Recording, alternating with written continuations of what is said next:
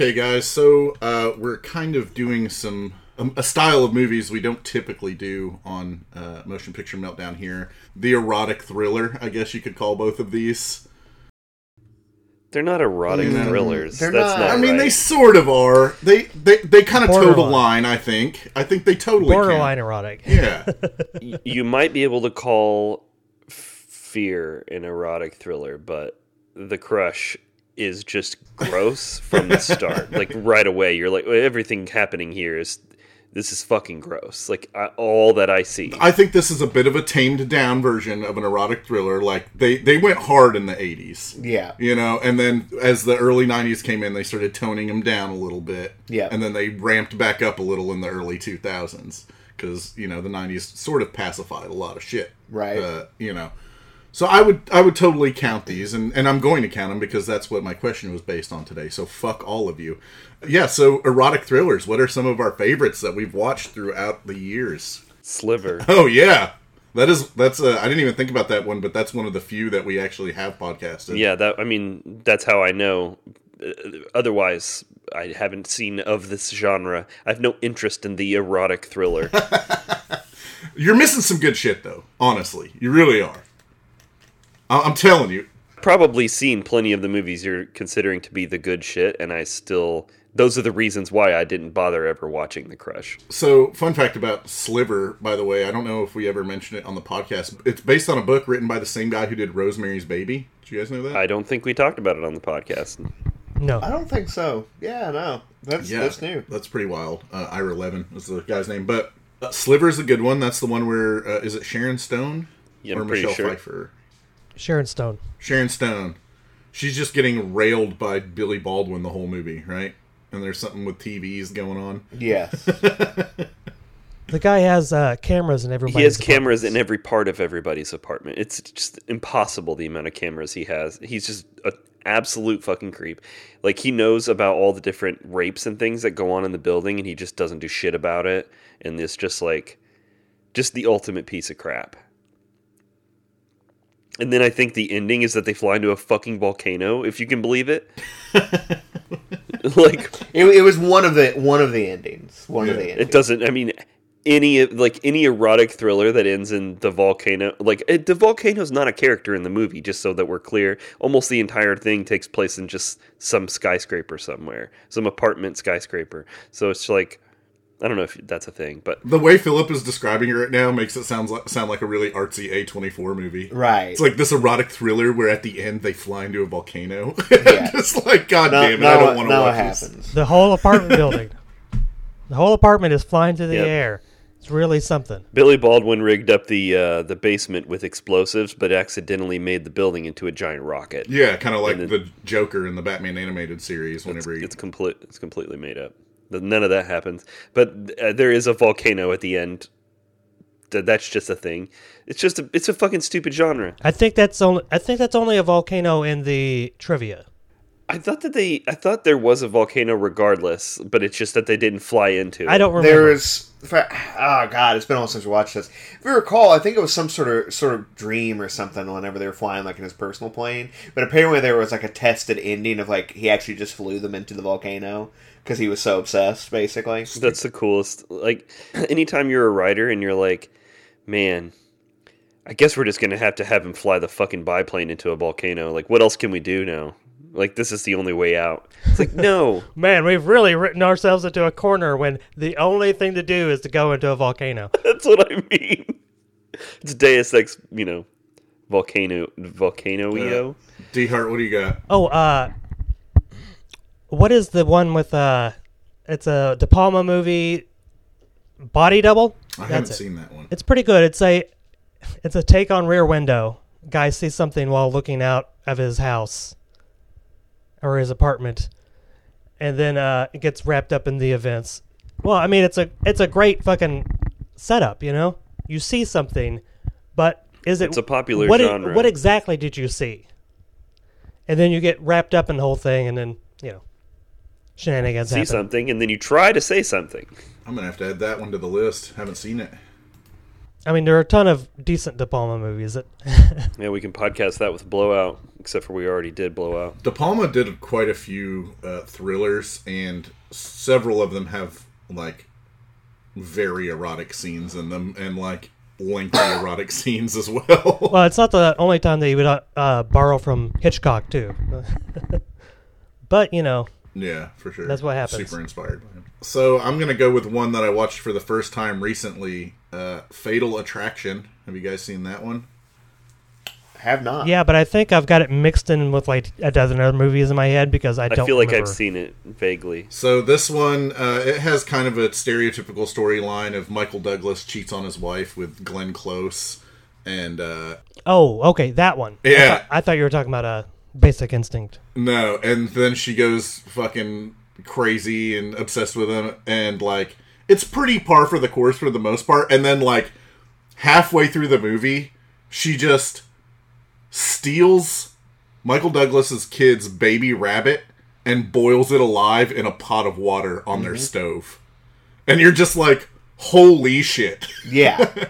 Because Michael Douglas walks in his house and he's like, what's that smell? And like runs over and there's just a dead rabbit like boiling on the stove, like the water's coming out and everything. Absolutely. It smells delicious. And it's really fucked because the kid's like 5, and the entire movie, the kid's like, Daddy, can I get a rabbit? And they're like, no pets. And then they finally get this kid a rabbit, and he gets boiled alive. This is what happens when you get a pet. Blame Remember him. this next time you want an animal. Had you been taking care of it properly, it probably wouldn't have got boiled alive, would it? It's like 9 times out of 10, dogs, cats, gerbils, they all get boiled eventually. It's a super crazy movie. Glenn Close does an amazing job at playing a complete psychopath. But a lot of these erotic thrillers, Brainy and I were talking about that last night because she watched these movies with me. Is like, how many erotic killers are of the premise that the man does something shitty and then the woman just is like a complete psychopath, flies off the handle, and then usually in the end, like, he just totally gets away with everything. Yeah. Yeah, usually he'll kick her off a cliff or something. Right. Somehow. I don't know why, but the punishment, I mean... Well, there are levels of severity here. He was in the wrong to cheat on his wife. Also, not illegal to cheat on your wife. It is illegal to break into people's homes and kill their pets and try to kill them. So there's a a level of disparity in the severeness of the offenses. For sure. In a related matter, does it seem like was there a time whenever it was like cheating on your spouse was just like, I got cheated on. It's I guess we're just going to break up, or maybe we'll try to make it work or whatever. In movies, it seems like since I've been alive, if you cheat, that's punishable by some sort of horrible, like, repercussion. Like, you could die. You could get boiling fucking chili poured on you while you're boning in a hotel or something. Like, because it's breaking the Christian sanctity of marriage. Yeah, you're against God now. That's it. Forget that. We're talking about a heightened reality. You're going to get some kind of reaction whenever something you did wrong is exposed. For a movie, if we're going to keep it realistic, we just have a dry drama where they either break up or they try to make it work.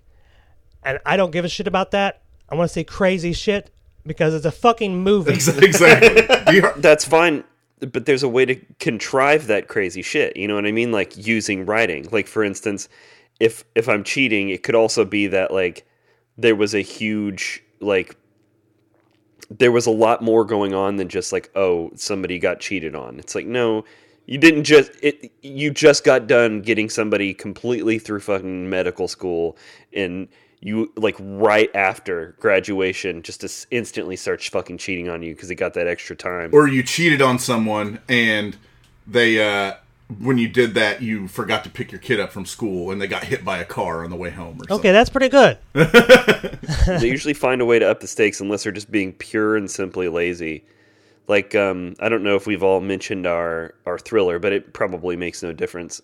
Go ahead, Cheats. I won't cheats you this week. Cheats, have you ever seen an erotic thriller? I actually don't know if I have. I looked through a list of 150 movies. I recognized a whole bunch of their titles. I don't think I've watched a damn one of them. Really? I think any ones that I've watched have actually been for this podcast. It's a very niche genre, and they don't really make them much anymore. Yeah, Okay, so what you're saying is your favorite is The Crush, right? no, what I was going to actually say is the only thing I think I can come close enough to with this answer is actually Interview with a Vampire. Which is not a thriller. It is a thriller. It's just, it's close, but if you got vamps, it's going to be erotic. Right. It's just like, vampires love to fuck. I also, let's be honest here. This is on brand for me whenever you're just pick an erotic thriller, I'm like, I got nothing. And you're like, what about the movie with vampires fucking? I'm like, oh, I got that one. You're like, oh, I've seen the vampire fucking movie, obviously. Queen of the Damned. As Laszlo would say, he became a vampire to suck blood and fuck forever. I think the only other joke answer I can come up with is just True Lies. I mean, there's the stripper pole scene in that movie. Yeah, that's super erotic, but other than that. I mean, that's a fucking action movie, and I won't hear another word about that. That's why I said I was joking. It better be a fucking joke answer. Nobody said shit about True Lies. Were you not thrilled? But yeah, I really don't think I've seen a lot of these, if any at all, based off because for example, Basic Instinct and Fatal Attraction. I know the gist of those, but I don't think I've ever sat down and actually watched them start to finish. Yeah. Single White Female is another good one. Yeah. I watched that for the first time recently. Swim Fan. Unfaithful. Unfaithful was the one I was just about to bring up a minute ago whenever I was going to interrupt Cheats' answer and just be like, Unfucking Faithful with Richard Gere beating somebody to death with a fucking snow globe and then just full-blown getting away with it. That's the end. He just wins. Yeah. Fatality. He rolls him up in a carpet and dumps his body in a trash bin, and then that's it. Yeah. And they end the movie I love spoiling this movie because it's such a bizarre downer. His wife's trying to get away from him the whole movie. She's just not even into him anymore, and they hate each other. They really do. And then they get to the end, and it's his wife's been cheating on him super hardcore with this other dude. He beats him to death, rolls him up in a carpet, throws him away into the trash like fucking Danny DeVito, and then they just have a dinner at the end of the movie. It's just him and his family eating dinner, and they're yeah, guess what? You're trapped here forever. I killed the guy that was going to free you. She knows that he did it and that he knows, but there's never a conversation about it or anything like that. They just eat their fucking potatoes and just go on with their lives. She's like, God damn, I guess he does love me. You could either eat the potatoes and live, or, There's always more carpets. And snow globes. We got snow globes for days up in this bitch. That was when I found out that you could kill somebody with a snow globe. Because before that, I always just assumed, man, if you drop a fucking snow globe, that thing's going to shatter like a fucking egg. It's just going to be a mess. It's now I'm thinking, yeah, they probably are pretty strong. It's a sphere of glass. Glass is extremely strong, especially in that shape. You could probably just beat somebody to death with a snow globe. And we'll find out one day whenever Cheats has finally had enough with us. Whenever Cheats gets angry. Yeah. I don't think so. That's the other joke, because I always picture that movie whenever we say that Cheats is going to get just a little bit too mad at somebody someday and just smash them with a fucking ashtray or something. I always picture Richard Gere. Good answers. So yeah, I mean, semi-erotic thrillers today. I'll concede to that. But so welcome to Motion Picture Meltdown. I'm Stephen the Roast Rosenberg. Phil the Kill Collins. Cheats the Streets McGee. Andy Hart. And the movies I picked for today are The Crush from 1993, starring Alicia Silverstone and Cary Elwes. And then Fear from 1996, starring Marky Mark and Reese Witherspoon. Let's start with The Crush, shall we? Why not? A journalist becomes the unwanted center of attention for a 14-year-old girl who proceeds to sabotage his life after he refuses her sexual advances. Sabotage! Listen, all y'all. It's a sabotage. Exactly, so, yeah. The Crush, Cary Elwes is I guess he's a writer, and for some reason He's a bad writer. he's moving into this area. He's a shitty writer. He's a writer who's so bad that a 14-year-old can easily rewrite his work and it'd be like significantly better, where he's just embarrassed. He's a fucking idiot. Yeah, and for whatever reason, his editor is basically J. Jonah Jameson. Yeah, he wants pictures of the crush on his desk. Because the crush is a menace. Right away, I'm like, why are you moving into somebody's guest house? I guess this is just a cheaper way to live. Like, this seems... I don't know. Stupid. It just seems stupid. Right, well, he's just, like, looking for someplace to rent, right? And this is, like...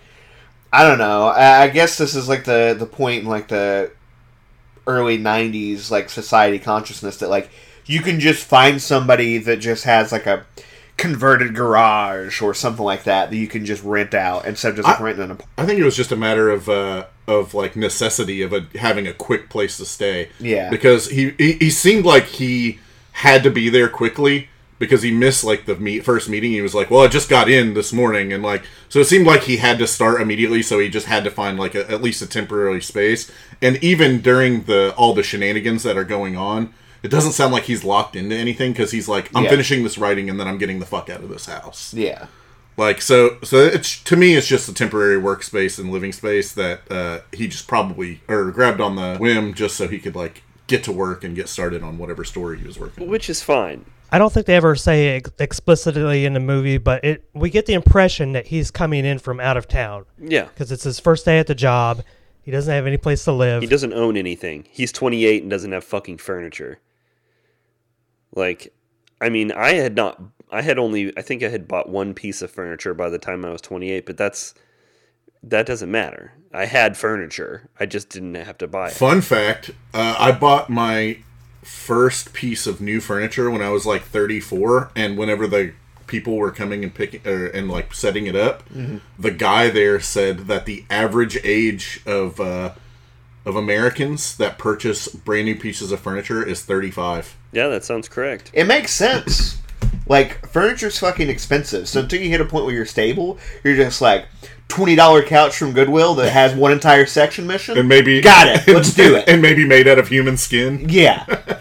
Yeah, you can't sit on that cushion, the spring will get you right in the asshole. Those other two, safe, though. And also, you have the fun thing where you can go to the store and buy that furniture, but then, like what happened with Ed, like, he bought, him and his ex-wife bought furniture, and it just fucking fell apart.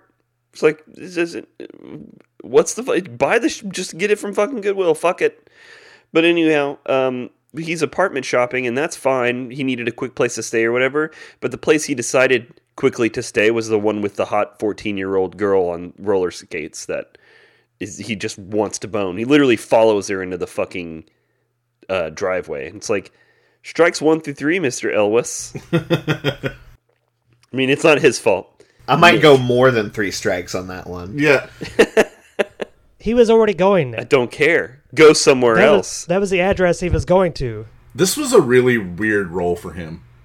Yeah. You know what I mean? Like, I think at this point in his career, he had only done, like, as far as, like, big movies, he had done Princess Bride, and then I think maybe he had done Robin Hood Men in Tights. That may have been after this. I mean, it was probably, like, right around this time, 94, 95. I think it would have been before. He was also in Bram Stoker's Dracula, right? It was the same year. Yep, I told you, right around this time. Yeah, I think he was in Bram Stoker's Dracula, which would have been a year before this, I'm pretty sure. So I think his role in this probably got him cast in Saw. What do we think? Because he's not exactly a bad guy in Saw, but he's also not a good guy either. Yeah, he's a bit of a creep. You find out. Yeah. Also, this is just... It's also Alicia Silverstone's first movie, and she's 16 here, playing a 14-year-old, which is also kind of weird. It's a little in the sketch. grand context of this. Brady and I talked about that last night, that it was kind of a strange role to put your kid in. Yeah. But whatever, I guess. She did Clueless like 2 years later. I think she was 17 when she... No, she was 17 when it came out. I went ahead and I went back in time and did the math, and I was like, I could probably look up when this was actually shot, but I'm not going to because I don't really want to know. Like, I don't want to find out she was actually 15, was about to turn 16 or some fucking thing. So I had completely forgot about Alicia Silverstone. Like, I pretty much thought that she stopped acting. Mm-hmm. Apparently that's not the case at all. But I was just watching this really, like, creepy, slow burn, like, horror movie, and, like, this woman pops up in the beginning for, like, a few minutes, and, like, it's just a really kind of fucked up moment, and she ends up blowing her brains out in front of her family. Right. And, like, I was like, fuck, you know, and then I watched the whole movie, and then at the end it's, like, with Alicia Silverstone, and I was like, what the fuck? Yeah. And then I had to go back into the clips, and it was fucking her, and I didn't even realize it when I was watching the movie. Right. And she doesn't really look that different. No. You know? I think she's in her late 40s now, but... She started acting early enough that she was, like, so young that her face has literally changed since then. Like, enough where you just can't really tell it's her sometimes. But, I think her wasn't she in one of the Batmans? Batman Forever, maybe? Batman and Robin. Yeah, she was Barbara Gordon. Yeah. I think that was the last time I remember her being in anything. Like that I saw the movie and I knew she was going to be in it. She was in that Blast for the Past movie with Brendan Fraser. That was it was like a big comedy for a while. Yeah, I remember that. I remember seeing the trailers for that and thinking this looks stupid as fuck. I'm never watching this. I feel justified in that. This guy who directed this movie, Alan Shapiro, really weird filmography here too. Like, he directed just a few TV movies, and then he did one called The Christmas Star. He also did The Crush after that, and then did Flipper in 1996, and that's the last thing he ever did. And stopped. Yeah. That was it. It's like Christmas movie, The Crush, Flipper. Career made. I never watched Flipper, but that Flipper has Elijah Wood in it, yeah? Or am I thinking of a different movie? Yeah. Yeah, no, he's in that. He's in it. Yeah, that was the first time I ever saw Elijah Wood in anything that I knew, obviously, was Flipper. I never watched it, but the trailer was before everything for a second. I sadly saw The Good Son way before I saw Flipper. Sensing a pattern here, Steven. Oh, yeah.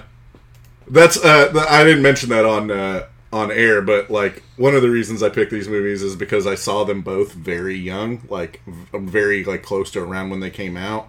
So, I obviously didn't understand the fucked upness of them. I'd only seen The Crush maybe once since then. Yeah. I've seen Fear, like, 10 fucking times. Well, Fear is a famous movie. It really is. It used to come on TV all the fucking time, and then, like, I know I've watched it a time or two with Brandy, and, like, I've probably seen it a couple times with other friends since then. What is the accent he's doing in this, in Fear? Not to get us off subject. It's a Massachusetts accent, I'd probably say. Yeah, I know it's East Coast, That's his but it's actual just accent.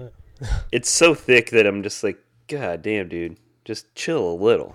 It's like a mix between a New York and a Massachusetts accent, I think. Speaking of accents, though, going back to The Crush, I think that's one of the issues with Cary Elwes and why he was never able to really pull huge roles, is, like, he has a hard time disguising his British accent. Yeah. Like, he always has, I feel like. So just simply be British. What the fuck difference would it make in this movie? Yeah, it wouldn't make any sort of difference in this. It'd probably make her like him more. Yeah. You know what I mean? It'd probably give her another, like, avenue to be like... I might blame her a little less. Because it's like you can't escape the British accent, especially if it's like he's got one of those really dignified jobs, like, oh, I'm a writer. It's like, all right, you're probably right, Steven. From what I understand, as far as like doing voice work, especially with accents, I think it's easier for British people to generally do either like a thick New York accent or like almost Boston-ish, somewhere between there, and also do like Southern accents and things like that. And I mean, dialect coaches are much better now than they were 30 years ago, you know? It's like a cartoon character version of the American accent. Yeah. I imagine now you could find the absolute best person for the job for any language, for any dialect or any kind of, you know, like vocal anything, and just do the coaching right over the fucking internet, and it's like reasonable. You know what I mean? Not only that, but they probably have digital programs that even like help shape it even more. Can you fucking imagine that shit? It's just like auto-tune for actors. Kill me. I mean, I guarantee you it exists. Well, doy. Yeah. Just Cher hasn't come along and let everybody know about it yet. I like to imagine that program running from a box with a oscilloscope on it, just like last week's. Oh yeah, just like the fucking CSI shit. Well, you see, this wave is 0.4 decibels. Fucking get the hell out of here. That's not real. You're full of shit. Right away, Alicia Silverstone is just super inappropriate with him. Like, she's just, like, up in his face and, like, kind of rubbing on him, and he's being creepy, too. And also right away, he doesn't do shit about it. No, he doesn't. He knows from jump. Okay, so not from jump. He knows from whenever he walks in the front door and starts talking to them about, like, getting the apartment, that she's fucking 14. Before that, whenever he was on the street thinking she was hot, she was fucking hot. I mean, what can you do? Like, she's a hot actress. Like, but once he's in there and he's like, oh shit, this is totally inappropriate. Maybe I shouldn't. Given that this character clearly is like, just not giving a shit. He's just fine. It's fine. Just see some girl on the street, follow her to her house. I know D Hart said he was already going there, but my point remains. Okay, well, this guy fucks up in several ways, and just one right off the bat is close your fucking doors. Close your fucking doors. He hardly ever closes his front door. It's wide open. Camera can see it. Like 90% of the movie, even after crazy shit has happened, he still occasionally leaves his door open. Yeah, even after his stuff is fucked with. And close the door when you're in the fucking bathroom. Dude, he was born in a barn, obviously. They make it. They do though. They make it clear later that Alicia Silverstone is a straight up Houdini. It would have not mattered if he locked the door. It would have made it harder for her to go in there and like try to bone him in the first place. But like, in all, she could get in that house and literally build/hide a shrine at a whim. She's just supernatural like that. I mean, I know we mentioned it, but one of the first ways he fucks up is the whole comment about how if she was 10 years older. Yeah. And it's like, that's a weird thing to say to a kid. That's the shit that creepy, rapey uncles say to their fucking, like, children in their family that they abuse. That's not the compliment you think it is there, Chief. You need to scale that one back hard. Right. Real fucked up. You just don't say that shit. You're 20 goddamn 8. You gonna say that to a child? Along with her just being like straight up Houdini, like Philip said, it also is like implied somewhat that she's like possibly a genius because she knows a bunch of things. They don't do it super well. It's just showing that like she's way more capable for a 14-year-old girl. But her like best friend air quotes on that one, more like abuse victim. Basic comments like she just knows things that like typical 14-year-olds don't know, and then also like of course she is way better at writing. She apparently is really good at like horseback riding. There's just a bunch of different things that she's like way more capable than she should be. They do explain it in the movie. They advanced her several grades. So no, yeah, they explain that she's too young, and in the context of her own schools. Yeah, they explain that she's advanced intelligence. Like, they show her doing things that it's just 14-year-olds just simply don't know how to do. She's just crazy smart. That's why she's when she's talking shit to Cary Elwes' girlfriend, and she's like, "Oh my god, I wish I could grow up and be just as smart as you." And it's like, you're like 12th grade smart right now. Yeah, I'm still smarter than you. I mean, to be honest though, like, she does put together some pretty diabolical things, like, and almost gets away with it. If she was just Kamehameha wave proof, she would have gotten away with this whole thing. She's too easy to knock out with one. Okay, well, I guess we have to set up things a little bit. Her dad is Kurtwood Smith, who is just rich. He's Rich Red Foreman. Yeah. In this, her dad also has a fully functional carousel in his attic, which I think it may be the dumbest fucking part of the entire movie. By the way, it's strictly for the inset piece. Yeah, it is. No other reason for it. They couldn't have put this outside. This is fucking ridiculous. You could not... Okay, I don't know what the weight of a carousel is, but I promise you it's too fucking heavy to just put in your goddamn attic. Yeah, there's no way. Like, what are these... Is this house made of steel? Like, this isn't a fucking... like, this is ridiculous. It's silly. This isn't the house in Fear, goddammit. Right, like... the thing that they only mentioned about this, he's just like, I started this as a restoration project, and now I can't get out of my attic. And it's like, dude, of course it's going to be out of your attic because it's going to crash through the goddamn floor. Yeah. He talks about how he built it like piece by piece. So yeah, some shenanigans ensue. He's watching Alicia Silverstone out his window while she's... Was that after the party, or was that before? That was after the party. It was after. Yeah. And then, of course, she's like... he goes to the party. He sees that she can play piano really well. That's the creepy comment. That's the creepy comment. And then she's like, "Oh, I want to show you something. Let's go for a drive." And he was like, "Well, I don't know if I should." And she's like, "Oh, come on, live a little or whatever." Yeah. He's like, "Okay, I guess I'm going to go drive this 14-year-old around in the middle of the night." He's already crossed the line so many times, but this is where he, in the eyes of the actual law, like he's crossed moral boundaries. For me, I'm like, dude. There's no such thing as telling a 14-year-old, man, if you were just 10 years older. It's like, no, sir. But I don't think that's illegal to say, even though that's really fucked up. The gross rapey voice Philip added to it, too. Yeah. Not really, though. He was like whispering it under his breath while jerking himself off through his pocket. Anyway, so... I don't remember that scene. This is where he's actually being, like... observably, like, legally speaking, creepy. I don't know that this would be illegal either, necessarily, but it would certainly be mentioned in his court case. It would definitely be questionable. He didn't even mention to the parents, like, she wants me to drive her someplace. She didn't tell me where. Is it okay if I drive her someplace? It might be across state lines, but I apparently don't give a shit. Not only that, but as soon as they get there, she fucking kisses him, and he takes a minute to, like, stop it. Yeah. You know what I mean? Like, it's not like he's like, oh, get the fuck off of me, child. Yeah. He's like, you know what, I think I'm gonna, endure this. There's way too much of a delay on that. Yeah, and then he's like, stop, we can't do this. We have to go. And it's like... I need to know if this was... Like, if the audience in 1993 was watching this movie, and then it's literally right away as soon as Cary Elwes' character gets to the house and, like, sees her rollerblading and, like, takes the house and, like, immediately starts making inappropriate comments. Was that over the line in 1993 for audiences? Were they like, oh, Cary, come on.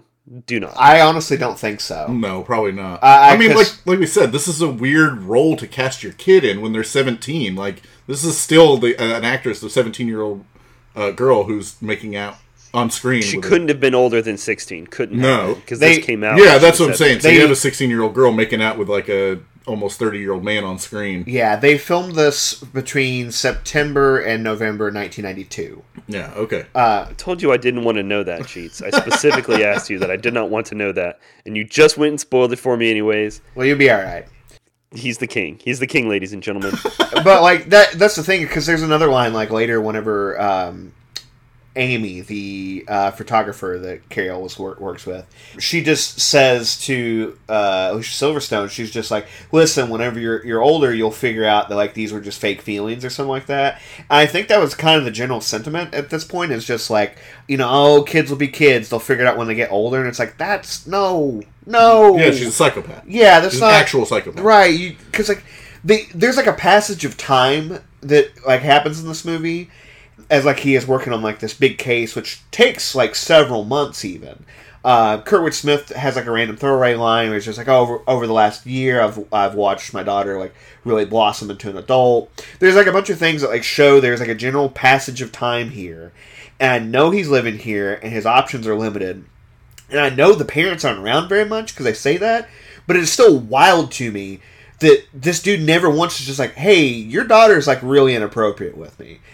And it's just because he's a fucking idiot. Yeah. Well, he's an absolute moron. To be fair, the parents would simply not take that well.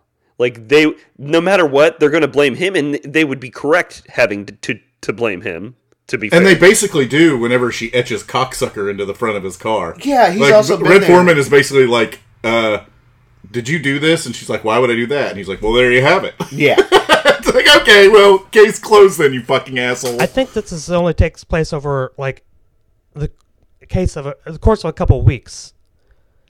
I mean, Red Foreman would know that his daughter has grown over a year just because he's the father in the situation. Yeah. So I don't think that has anything to do with the amount of time that Cary Elwes has been here. It's at least long enough for Cary Elwes to write a story, have that story be so popular that one of the subjects of the story wants to specifically do an interview with him, and then he goes and does that interview and then writes it. And by the time that interview's being done written, that's where it's completely off the rails. Like Alicia Silverstone deletes that interview from his computer and shit. And but these are magazine articles. Yeah. You're not developing these over the course of months. I mean, it sounds like the one was a pretty important magazine article, but even still, this again, it can't have been more than 2 months. Really. Yeah, I'm thinking he's probably been there for 2 months. If it's supposed to be longer than that, they didn't show it, but I'm guessing 2 months. Yeah, I mean, it's long enough for him to start an actual relationship with somebody. Yeah, to where she's comfortable staying over and right. and cooking dinner together and whatnot, and eventually moving in together they do at the end of the movie. But spoilers. Who gives a shit? Also, is this girlfriend allergic to bees, or does she just hate bees? I think if she'd been allergic, she would have been dead. Dude, if she was allergic to bees, she'd have been dead as all okay, fuck. I thought so. I just didn't know if there was a bullshit line about her being allergic that I missed. No, they just menace her with those bees earlier, and it makes it extraordinarily clear. They did not have to include the scene earlier whenever Alicia Silverstone was bullying her with bee knowledge. She was just yeah, they're not fucking bees. They're wasps. They jerk each other off all day long. Also, those weren't wasps, number one. And number two, it was really funny where her friend, because she has a friend who is real concerned for Cary Elwes too, yeah, and named Cheyenne, and to which he says something like, "Oh, engine, huh?" Yeah, yeah. Where it's Jesus Christ, is this guy's just trying to be a piece of shit? She's she knows things. She knows about wasps. Yeah. Dude, her wasps knowledge could have come out of a little kid's fucking animal book. It's so stupid. She also called them yellow jackets, and I'm like, bees, wasps, and yellow jackets are all different. All extraordinarily different. These were actually honeybees. Yeah. That's how they do that. This is why Alan Shapiro stopped writing, because all of his writing was extremely unresearched and shitty. These are the bees that usually don't sting, but they can, and they're the ones that Tony Todd got paid $1,000 a sting for. Yeah. So, it's now Alicia Silverstone's her not payback, but her little prank she plays on the girlfriend here is pretty wild. So, Cary Elwes' girlfriend goes... It's a bit silly to call it a prank. Yeah. Yeah, it's generous. She literally tried to, as hard as she could, to kill her ass with bees. She's in the dark room, because she's a photographer, and she's developing the photographs, and Alicia Silverstone locks the door, blocks the air vent, and then holds up a bag with a beehive in it up to it, then uncovers the air vent so that it sucks all the bees into the dark room. Simultaneously, while his girlfriend is developing a picture of Alicia Silverstone giving the craziest face ever. This is probably the most style in the entire movie. I thought this sequence was really good. Yeah, it was. Especially when she breaks the window at the end and lets the bees out. And you see the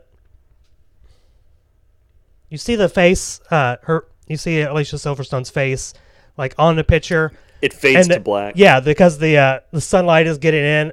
It's pretty fucking cool. It is cool. It's vanquishing the night. The sun is. But they use that as the dissolve to the next scene. By breaking the window, that's not just going to send the bees out of it. It's not like the bees are going to be air! I don't think that... Well, first of all, yes, it will. They might. It absolutely will. Here's the actual setup. They're doing this whole thing where she's pouring the developer chemical into a pot or into a pan thing, and she's like, fuck, that shit's strong. She's clearly getting high as fuck off of it already, and then turns on the fan, which is really funny.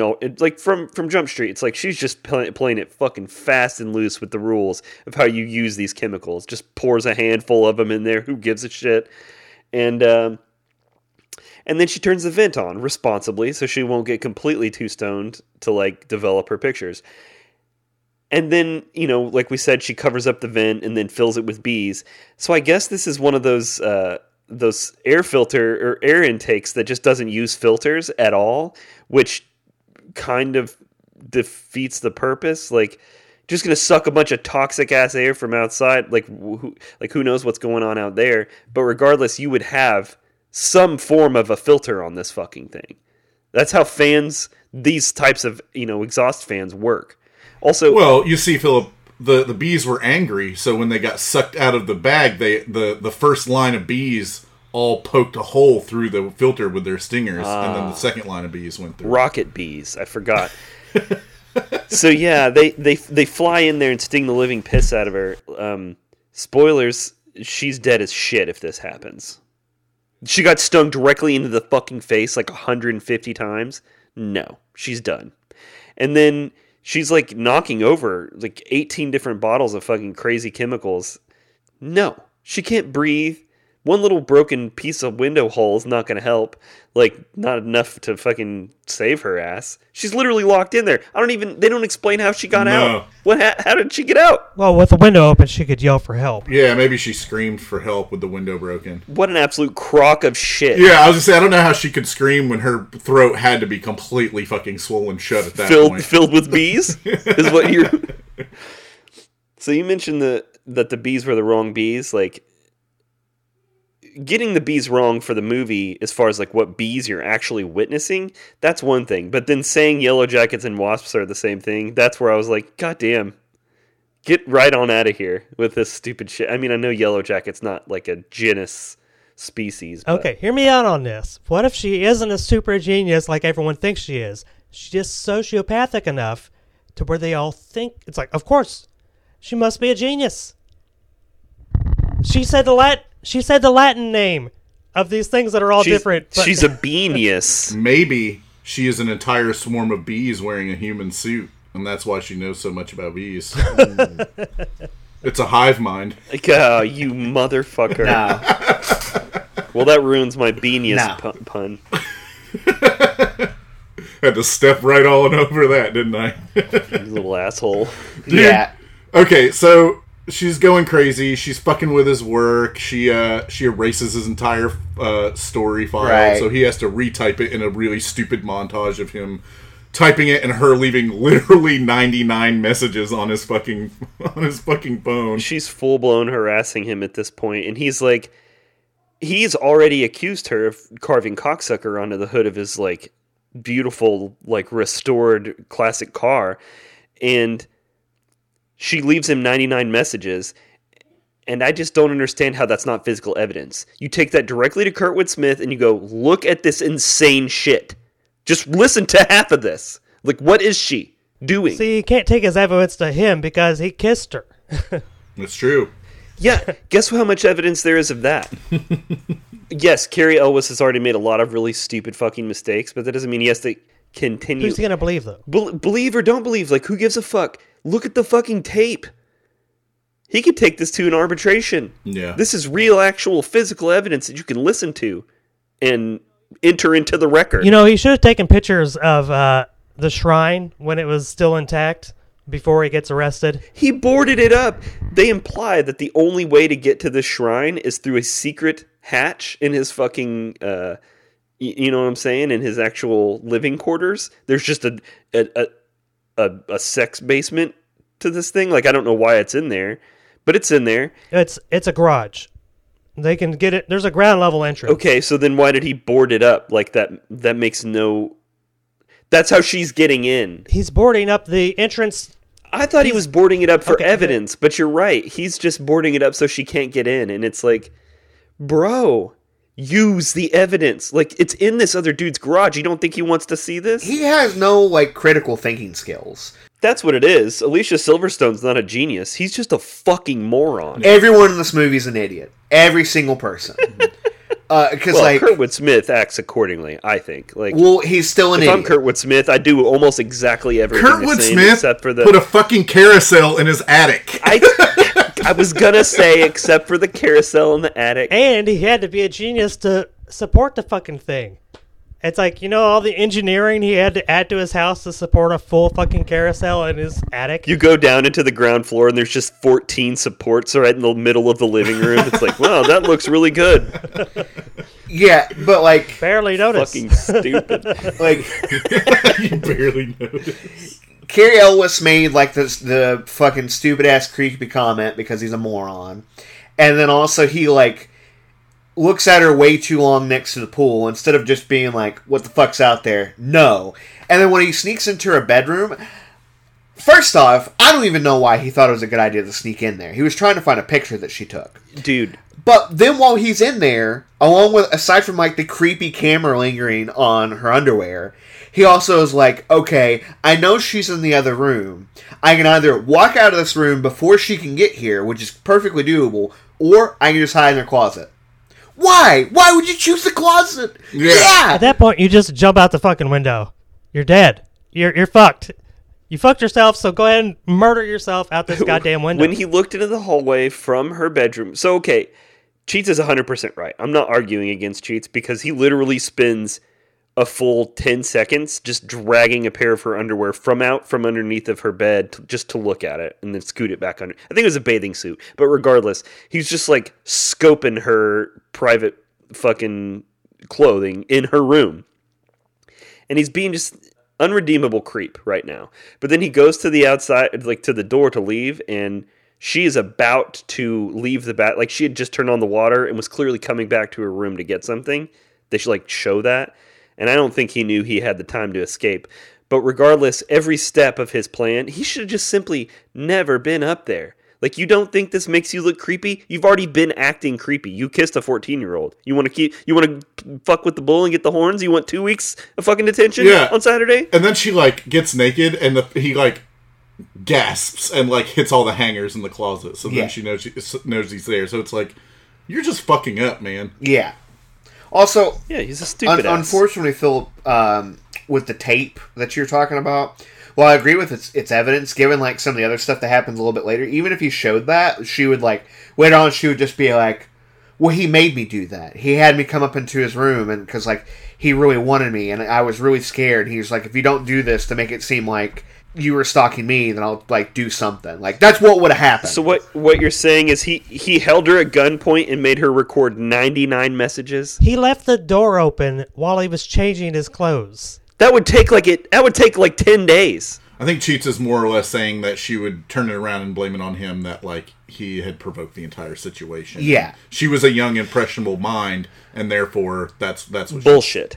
Because regardless, the only evidence says she's fucking psychotic because nobody leaves 100 messages. Like a literal 100. That's a crazy person. Doesn't matter why. Doesn't matter why. I'm just You're saying fucking crazy.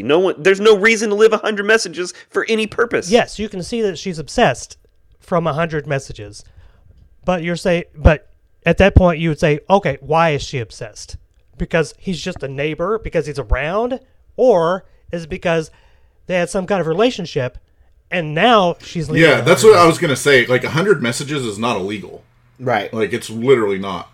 Especially if it's her fucking house. And it's the guest house. You know what I mean? Can you imagine listening to those messages back to back and not going, okay, she's clearly fucking unhinged? Oh, yeah. Like any human being listening to I would have been out of this house. This isn't normal behavior. This is a psycho. It doesn't matter why she's obsessed. The point is, she's fucking nuts. Yeah, he should have been out of this house from Jump Street. Yeah, right away. He's clearly a fucking idiot. As soon as he's got the job and he's not on the edge of whether he's going to keep it or not, his ass should be in a hotel. Yep, right away. That it doesn't leave any numbers, doesn't do anything, just in a hotel. She'll never fucking find it. As soon as she very first rewrote his story by sneaking into his fucking apartment. Like, that's a massive fucking red flag. Not cool. Well, she's not sneaking at the beginning because he just leaves his goddamn door open 24 hours a day. Also, how shitty of a writer do you have to be for some random 14-year-old to just make your story way fucking better to the editor? Remember, she's a genius 14-year-old. Should we skip or is to he the just end? an idiot? Yeah. The setup for the end is he has sex with the new girlfriend in the his apartment guest house, which he shouldn't be doing because he knows that there's a crazy lady next door, and he uses a condom. He doesn't say this at the time, but he puts it in a Ziploc baggie labeled condom evidence. Sits it by the door for the condom man, the condom replacer, the person, it's like the milkman. He comes. The condom fairy. Exactly. They come and you take the used condoms and they leave you They leave you a quarter. Yeah, exactly. Absolute goddamn maniac shit, this fucking movie. So, dude, the condom fairy might be the grossest thing I've ever heard of in my fucking life. Okay, that can't be a show title. Just so you know. Why not? What, the condom fairy? Yeah. I feel like it could be. Apple is very particular about what they allow, and I guarantee you they would deem that sexual content, and they would fucking pull us in a second. You're allowed to have sexual content on it. Like, it just can't be like... Oh, I don't think so. Yeah. Okay, well, I guess we'll just have to agree to D. But, okay, so we won't use condom fairy. I'm just telling you, we had a show pulled because asshole was in the title. It was in a title. That's sexual content. It's about an asshole. No, asshole. No other use for an asshole is one of asshole. those words you can't say on like broadcast television. You can say ass. But they deemed it sexual content. I think that might just be They didn't say it was because of language. They said it was sexual. Look, buttholes are for sex. We all know this. There's no other purpose for them. What else are they doing down there? Yeah, I shit out of my elbows. I don't know about you guys. So, going back to this movie. Let's just fucking end it. It's fucking frustrating as fuck to watch this movie. So what happens here at the end? She's fully off her rocker, like... Well, so the entire setup is like what Philip was getting to. She snuck in, or not Philip, sorry, what D-Hart got to. She snuck in, she got the condom. Yeah. She used that to, like, put semen inside her vagina for this. Mm-hmm. And she has this entire setup of, like, he, like, beat and raped her. Yeah. She, like, gets the police called. He gets arrested. He might lose his job. So... Okay, if this movie really wanted some teeth to get, like, back at him for being a creep, they would have made her pregnant at the end. Yeah. Like that would have been the stinger at the very end. She's in the, like, the mental institution or whatever, and then, like, she also has a baby. Yeah. How fucking wild would that ending be? You know what I mean? Like, it'd be pretty wild, because it would be pretty unlikely she would get pregnant from just grabbing some random, extremely old cum and jamming it up inside of her. Like, who knows how many days later? We don't know how fresh it is. We don't know, like, if they walked out the door. I think she got it that night when they were in bed. Cause she did get it that night, but that's not the night after which he was accused of rape. Like, it wasn't directly following could that. have put it in the fridge. Come the fuck on. Come the fuck on. They do that. That's what they do with the real cum when they're transferring it. They put it in a fucking fridge. Okay, so that's whatever. It doesn't matter. She's a scientist of bees and of jizz. We all know this. Careless's boss is the one that bails him out and basically just is like, hey, they're gonna take her, they're gonna leave. Like, you need to go get your stuff. And that's just kind of where he left it. Also, you're fired, basically. Yeah, he didn't say that yet, but it's... Yeah, well, it's like he's bailed him out and gotten the parents to go along with not pressing charges by just so he's like he can clear his own, he's not getting any dirt on the magazine. He's like, you get out of town or else. What exactly do you tell, like, what did they offer the Alicia Silverstone's kid in exchange for a rape? Right?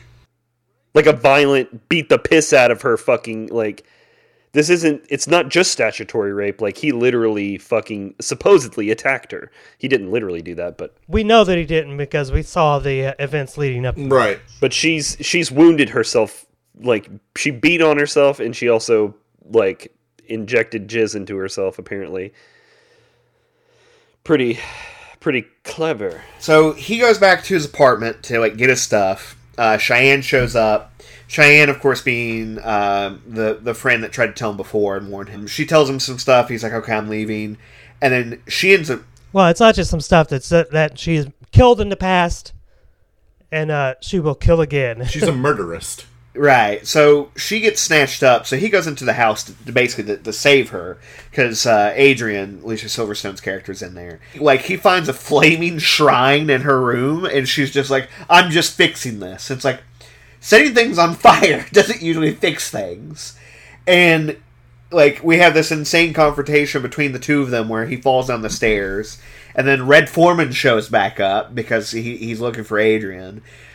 Chases them up to the attic where there's a fight because Cary finds Cheyenne actually tied up to the carousel that is working and spinning, and there's fucking carousel music playing because it's just madness. Yeah. Like, what is this fucking ending, guys? I do not know. And, like... like, what the fuck? It literally doesn't make sense. Like, she was trying to kill him. Like, she was beating on him with a fucking cane, and she threw him downstairs and a bunch of other shit, and then turns right around and then beats on her own dad for trying to choke him out. She's crazy. Like, she's inches away from getting away with this. She's crazy. What, she can kill him, but her dad can't? Like, that doesn't make sense. It's within the same few minutes. There's a struggle, and she's getting ready to attack with this cane again, and Cary Elwes just straight Falcon punches her off this fucking carousel about 25 feet into the wall, and... left-handed. Maybe he's left-handed. I don't know if he's left-handed, but statistically speaking, he's not left-handed. Mm-hmm. I think he is left-handed. Okay. Well, the point I'm making is, like, this could be with his offhand. And even if this isn't... It doesn't matter. Nobody could... Fucking Mike Tyson cannot punch someone this far. If this is his offhand, her head would have exploded. Yeah. Yeah. Her head would have exploded if he was right. Yeah, he pulled his punch by not exploding her into, atoms. No, I was just going to say that I remember watching this for the first time, like, we're on a vacation with my family, and me and my brother were watching this in the hotel room, and we kept making fun of it because Cary Elwes is doing a real Superman thing a lot, because he'll take off. Sometimes he'll just have the glasses on, sometimes he won't, and he's always popping in from like the side of the screen.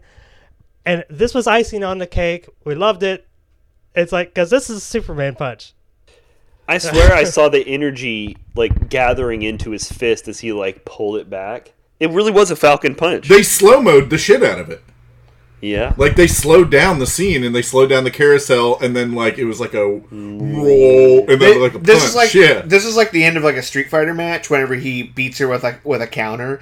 Because it just, like, slows down, you see, like, the energy frame, and then punches are just... Yeah. And then it ends.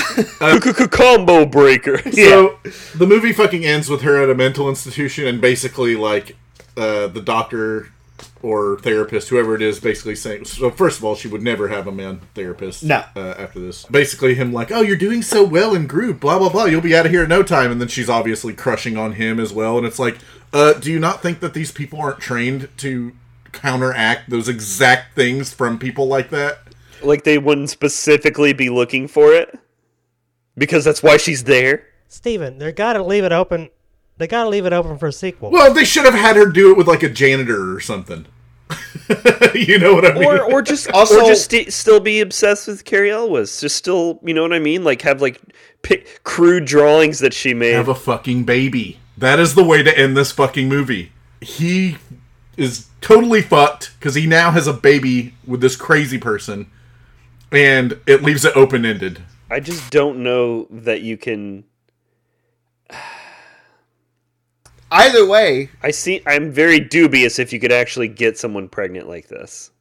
Like, I really don't think you could. She is still obsessed with Cary Elwes because even though he's moved to a different city entirely, she still somehow has his address and is sending him shitloads of letters. It would have been great with a... Well, that's just forwarded mail. It would have been great with, like, a Misery type ending where he's, like, looking at his girlfriend and it's just Alicia Silverstone's face or some shit.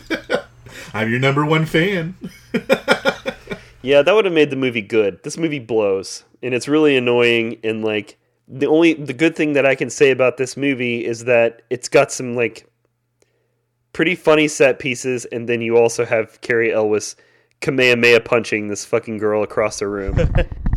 Okay, well, should we move on then? I cheered when he punched her, even though I wasn't rooting for him. Like I was hoping he would die.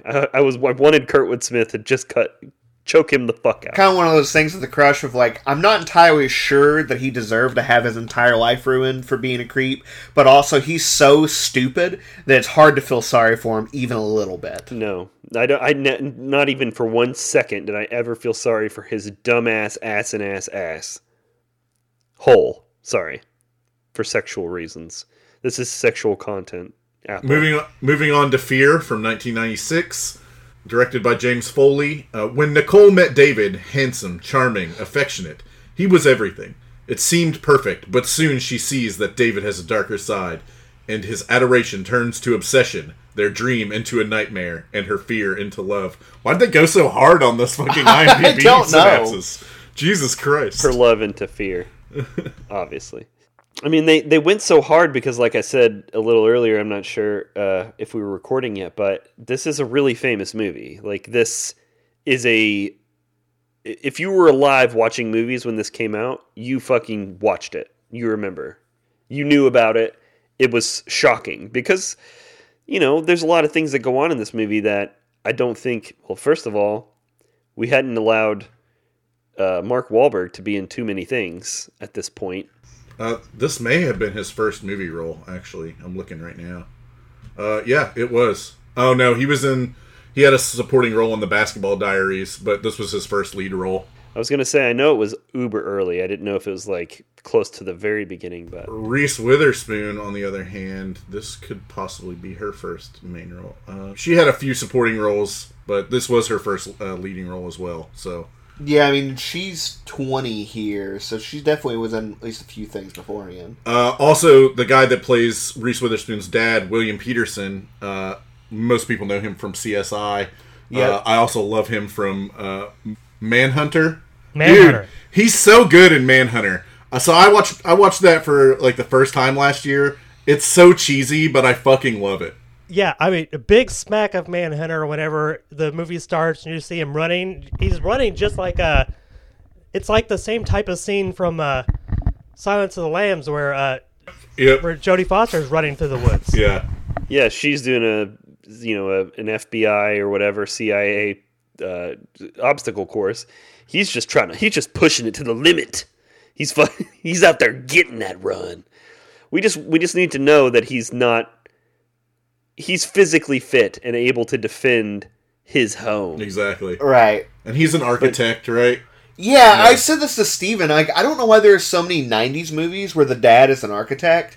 And the only thing I can come up with is just so they can have like an awesome house and make a justification for them having money. Architect is like the working man's man version of a doctor. If you're not like a doctor or a lawyer, then because you're like too handsy with stuff, you know what I mean? You're too like a man's man, then you're a fucking architect. Yeah. You're too handsy? No, architects are not like necessarily literally themselves building houses. They design houses, generally speaking, or buildings of all types. They typically start that way, though. I mean, they typically, I would say that they start off with... Well, yeah, I mean, they learn the ins and outs of it by doing it at some point. I got to give this one to Cheats because I think it's just so, one, he would be someone that's close to the cutting edge of having a keypad lock on their home. And the security cameras. And having shatterproof windows. Because the movie ends a lot quicker if you don't have those shatterproof windows. Those windows are really insane. They're throwing these fucking boulders at them and it's not doing shit. And I'm like, it would at least crack it. Like, come on. The movie starts out with Reese Witherspoon kind of getting some flack from her dad and stepmom for wearing normal dresses, basically. Yeah. And it was slightly low cut, but it wasn't. It's clear he's being ridiculous. her stepmom says she looks like a slut like 3 times in this movie. Yeah.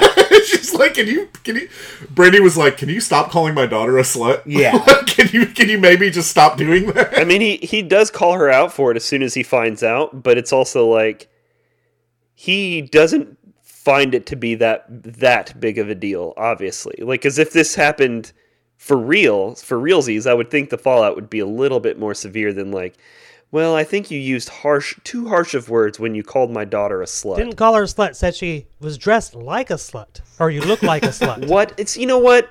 That's the English language, buddy. Every fucking time, it's a semantics. If you yell at me and you use the word slut, you're calling me a fucking slut.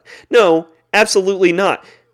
You look like a little bitch. You seem like a bitch to me. I feel that you're giving off bitch vibes. Oh no, I didn't call you a bitch. That line you delivered was you delivered that line like a real dumbass. You little pussy. Yeah, exactly. I didn't say you were a dumbass. I've said you sounded like a dumbass. It's all phrasing. That's Red Foreman talk right there, by the way. Calling people dumbasses. Yes, it is. Oh my gosh. So their relationship's sort of on the fritz, like a little bit, but basically she goes to this bar and she sees Marky Mark playing fucking pool and giving her bedroom eyes from across the pub. Meanwhile, her best friend is into the obvious dirtbag. And it's like, Yeah. don't you have any fucking standards? This guy isn't in shape or anything. He just... Dude, that guy was a ghoul. He looks like a straight-up dirtbag. I'm not saying he's a dirtbag. I mean, it turns out he was a dirtbag. He just looked like one. This is the guy who graduates like 4 years ago and still goes to like high school basketball games to sell drugs to high school kids. Oh, this dude's way more than 4 years ago. You think? Yeah, I think he's just got long hair and a beard. I don't think he looks that old. So they established... He's not that old. Well, they established Reese Witherspoon is like 16, right? And Alyssa Milano is her best friend Margot. So she's probably 16, 17. Mark Wahlberg in this, I don't know what his actual age, but the way that I took it is he's probably like 22, 23 range. No way. No, I think he's supposed to be like 19 or 20. 19. Maybe even 18. Like they said when he was 18, he was basically released, and he basically talks about how like he's now free. Yeah, okay. Like throughout the whole movie. So I'm guessing he's maybe 19. He's definitely not in high school. No. With behavior like this, there's no way he made it to 22. Like, before doing these things. Like, he's just fucking psychotic, right away. I mean, look at their fucking house, dude. Their house is just, like, stereos and drum sets and all sorts of shit that people do when they're 19. Yeah, but this You know what I mean? this Logan dude who looks like a fucking dirtbag, this guy looks like he's almost 30 to me. Like, I think that's just the beard and hair, man. Maybe, like... Yeah, it gets hard to tell whenever, The someone's dirt bagged up enough, Right. The point is, this guy is fucking greasy, dirty, and just unkempt as all hell. Yeah, well, Margot, I mean, it's alluded through the whole movie that Margot fucks a lot of people. Yeah. Like, So, do we think that Alyssa Milano and Reese Witherspoon both read for the lead role? Because honestly, I think Milano is probably more famous at this point. I think so too. That's why I'm thinking she probably read for that main role and like was cast. I feel like I remember reading something about that being true, actually, but I don't remember exactly. They just seem too, like you said, I think at this point, Alyssa Milano actually had more acting experience, and she's clearly good at it and insanely hot and could very well be cast in that role, I would think. I would think that if they're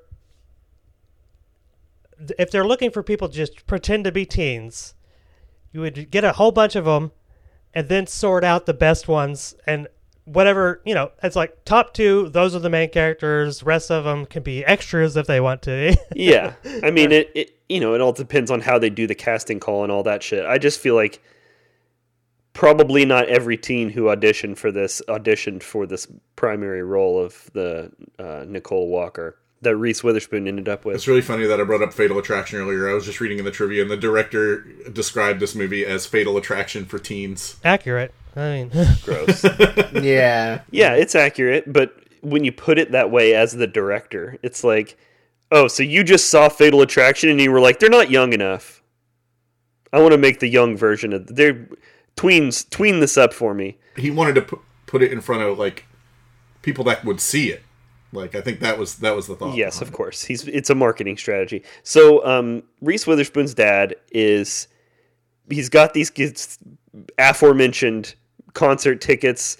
They're going to go see James Taylor.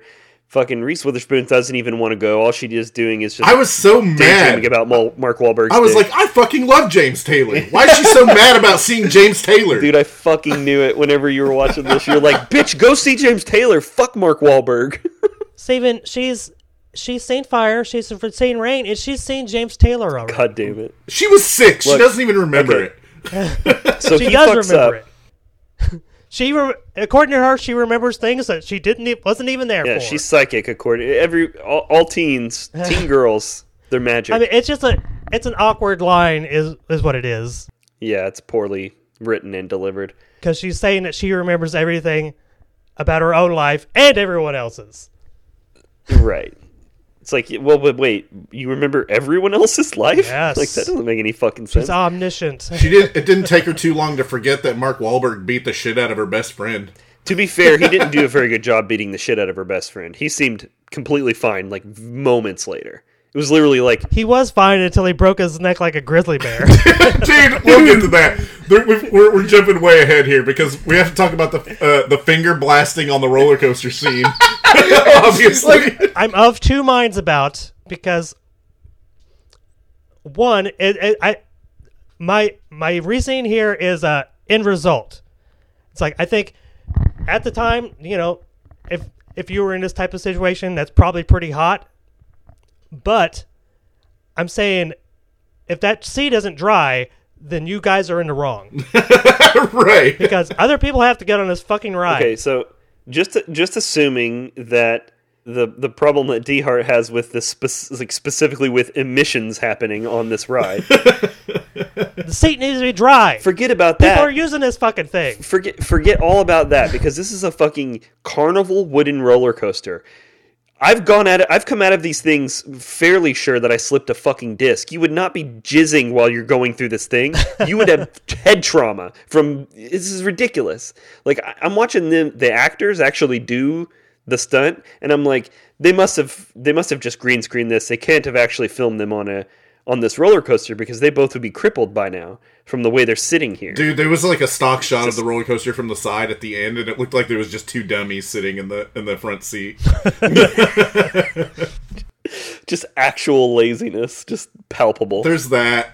So she's like into him even more, and then Mark Wahlberg is like, sees her at school, and her friend Gary puts his arm around her or something, and Mark Wahlberg runs up and kicks the living shit out of Gary. Yeah, they absolutely, like, not even like a single like punch kind of thing. Like if this were like I don't know, a teen sitcom where they just want to show some dude is like way over the line, it would have been like one punch, right?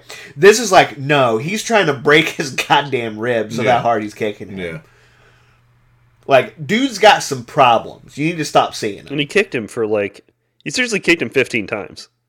No way is Gary walking away without a scratch, which he does. She actually ends up with a black eye. That's why he was kicking him in the ribs. That way you don't have to do makeup on the face. Fair enough. He didn't seem injured, though. Like, he didn't play up the pain he must have been feeling from all of his 14 cracked ribs. Like, right.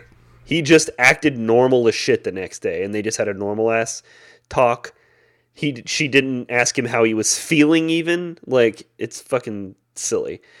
So the dad, one of the main, unfortunately, and they kind of beat you over the head with it a bunch of different times, but once the dad fucks up and decides to accept this trip he's being forced to go on to fucking Canada, and has to cancel the James Taylor trip to go, they're going to all go see James Taylor, and then he's like, no, I'm not doing it now because I have to go to work.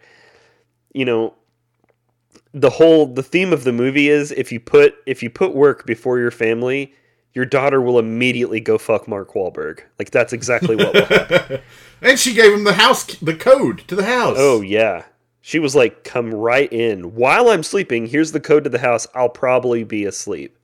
Come fuck me. Mark Wahlberg. Yeah, so one thing you got to give William Peterson credit for is, like, he's pretty fucking, like, on top of things when it comes to Mark Wahlberg being a piece of shit. You know what I mean? Like, he warns him a few fucking times. Yeah, okay. I actually love the scene when, after they make up, Mark Wahlberg apologizes, and Reese Witherspoon's like, oh, it's okay. And then he comes home, and he's at his fucking house. Right. Flirting with his wife, hanging out with his fucking kids. And he follows him to fucking school. Yeah. And he's like, follow me around the corner. And this is where he finds out that Mark Wahlberg is a true psychopath. Like, just the shit that Wahlberg's saying to him. And William Peterson looks him dead in the fudding face, and he's like, if you come near my daughter again, I'm going to cut your balls off and shove them so far up your ass they're going to come out of your mouth. Mm-hmm. Like, he dead eyes him right in the fucking... And Wahlberg's way more in shape than this dude is. Yeah. And clearly more psychopathic. Wahlberg's littler, though. He's smaller. He is smaller. But he does, like... This, I just love that's one of the things I loved about this movie, is this such an intimidating part of Mark Wahlberg, just, like, trying to be this bully fuck. Mm. And William Peterson just basically, like, is like, what? I'm the fucking one that you're fucking with here, dude. Yeah. Like, I will legit kill you. What I hate is that they cast Mark Wahlberg for this. That's all. No, I'm just kidding. But what I what I hate about them casting Mark Wahlberg, and Cheats alluded to it a little bit when we were talking about it in the chat on Discord, but this is, of course, after Mark Wahlberg has already been like convicted of trying to fucking stab out a dude's eye for racism reasons. All the more reason why he should be the crazy person in this movie, because he was crazy. I was gonna say that. Like, honestly, this is one of his better roles. You aren't letting me get to it. So this is very Kevin Spacey to me, because Kevin Spacey, one of his like most accomplished roles is being a fucking creep dad, and turns out he's a fucking creep. And Mark Wahlberg is literally his character. The whole thing about his character is that he seems like super fucking polite, super helpful, super nice and respectful, like always yes sir, yes ma'am, whatever. And then it's all bullshit. It's complete bullshit. He's just a straight up monster. And that's literal real Mark Wahlberg. You can tell he's bullshit just from the tone of his voice. Like during the hey, champ, come on over here and help me out. Yay. Well, of course he can. What, me? No. Chowder! He's got one of those accents that you just simply do not encounter. Like, no one's accent is that thick. That on top of everything is annoying. But he's playing himself as a character, and it's like, oh man, Mark Wahlberg, really, this is his breakout role. No, this is just him acting normal. Like, this is how he got away with being a felon and gouging out people's eyes, and then now he's over again in Transformers movies and shit, acting with The Rock. And it's like, no, absolutely no. I agree with Philip on this for sure. At this point in his career, like with Mark Wahlberg, 2022, right? Like, okay, people when they're younger do stupid things, they can change for the better. Who knows what he actually is right now, even though he does seem kind of douchey. But it is wild to me that at this current point where it's like, okay, we know that this kid, because he's pretty young, like, tried to fucking stab someone's eyes out, did a bunch of, like, ridiculous or crazy bullshit, and he still has a career? Ferris Bueller fucking got drunk and killed somebody with his car. Yeah, that too. Like, and still had a career after that. Yeah, and also Ferris Bueller's principal was a pederast and had kiddie porn and went to jail for it and still made movies after that. Listen, if you guys want a guy who plays a great creep in all of his fucking movies and he's like the nicest, most wholesome fucking guy ever, Kevin Bacon. Yeah. Okay, just channel all this energy into Kevin Bacon and say, you know what? Everyone who plays creeps isn't a creep. I thought you were going to say Christopher Walken, because he was only accused of murder, but not officially. Kevin Bacon doesn't play a creep that much. Are you fucking kidding me? What? What are you talking about? He makes a living off of being a pederast on TV. Most of his roles are creep roles, bro. Most, absolutely, Yeah. yes. He's done it so many times. I guess I'd have to see the numbers. Maybe I haven't actually watched that many of his movies. I can only think of like Footloose and Tremors. No. The only one where I can think of where he's a straight up, like, where he's this level creep is Hollow Man. And beyond this, he can be a villain, but I don't remember him ever being a straight, like, molester. He's in Sleepers. He The rapes Woodsman. little children in Sleepers. He's also a pederast in I didn't watch Sleepers. The Woodsman. The Woodsman. Yeah, that's another one. Yeah, man. He's in so many movies where he is a straight up just creepzilla. I would still like to go on record to say that I believe that the vast majority of his movies, he's not a creeper. The vast majority, I would say. He's not a creeper. Most of the time, I don't even think he's a villain.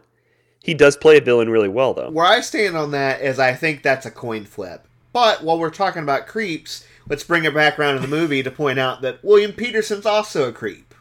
Is he creepy? Yeah, I don't because remember. when Mark Wahlberg first comes in... Oh, he's staring at Margot's butt. Oh, she's like bent over. Not even just like he like looked at it and turned away. No, like he like looked. He like took in the whole view there.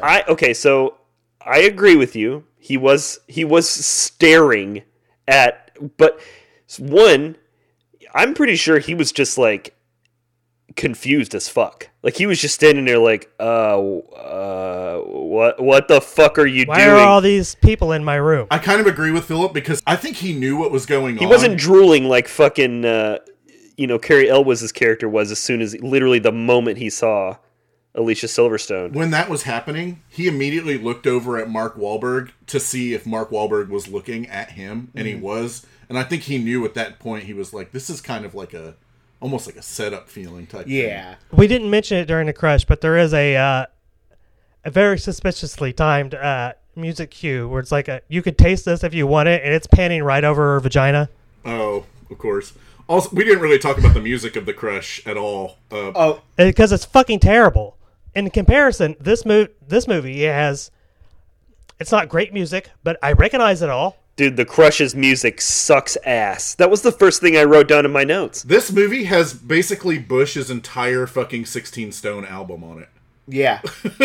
Also, and what's the Creed too? Yeah. the sound mix, comparing these two movies as well, like the sound mix in this was like, it didn't stand out, but it didn't seem bad. Like, I mean, it was fine. Most of the time when there was music, it was when there would be music. Yeah. Like when they were in the car driving or at the party or at the bar. I'm also talking about, when I say sound mix, I'm also talking about just for like sound effects of things. It was super loud during the crush, and it was super quiet during like during the crush, like for example, there's a scene where he opens up a fridge and gets out a bottle of vodka and pours a glass.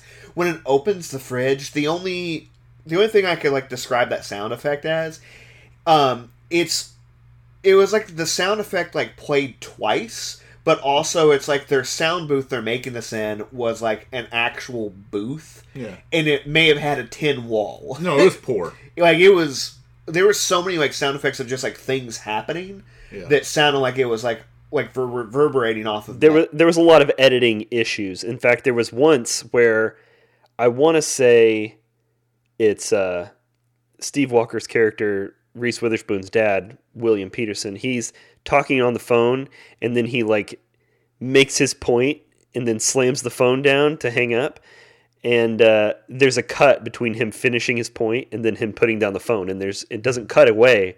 It literally cuts to him slamming the phone down, like with the same framing and everything. And I'm like, that was just a mistake. Like they can't have intended for that to be like that. It looks like shit. There's a couple of weird cuts in this movie from like scene to scene where like they'll be like focusing on like a real intense moment between Reese Witherspoon and Mark Wahlberg, and then it'll cut to like William Peterson in his office on his phone, and he's like, "Yeah, Eddie, I got it," and then he like hangs up the phone, and then that's the entire scene, and it cuts back. Yeah. That's all of it. That was the cutaway. Yeah, it cuts back to the intense thing. And it's like, what is the purpose of that? Like, why? Okay, I think I think I know what you're talking about, and I think that was to show that he'd set the clock back half hour. This one I'm talking about is where he was in his work office, like at work, and he was talking to Eddie on the phone or whatever, and he was just like, "Yeah, okay, fine." The edit that I mentioned, he was also in the office there, and I actually remember the one you're talking about, Stephen. Now that you brought it up,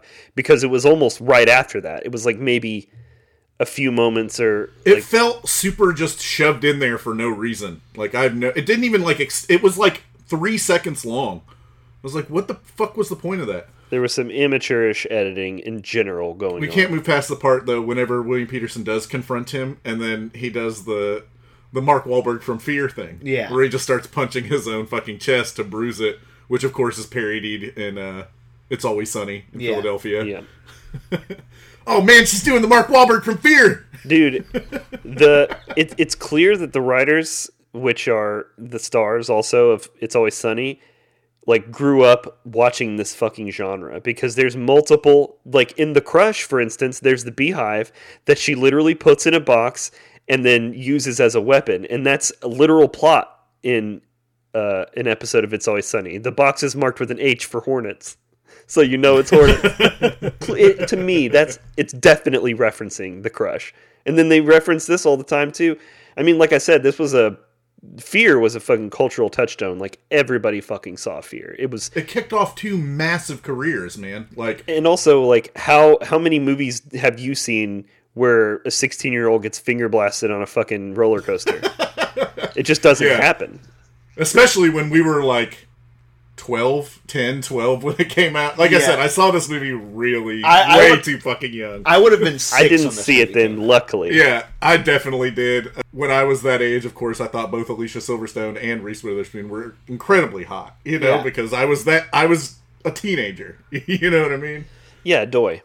You're supposed to. Also, this movie kind of like goes hard because like Mark Wahlberg gets back at William Peterson by fucking up his car. Another similarity these two movies have.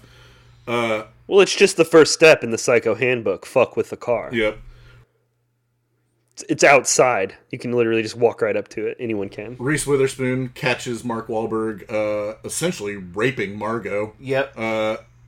And blames Margot. Not essentially anything. She literally is screaming, and he's like pulling her hair and being like, "I'm going to go rape you now." And just picks her the fuck up. It's really fucked up how Reese Witherspoon just blames Margot. You feel really bad for Alyssa Milano's character in this movie. Like, dude, they show her seeing this happen.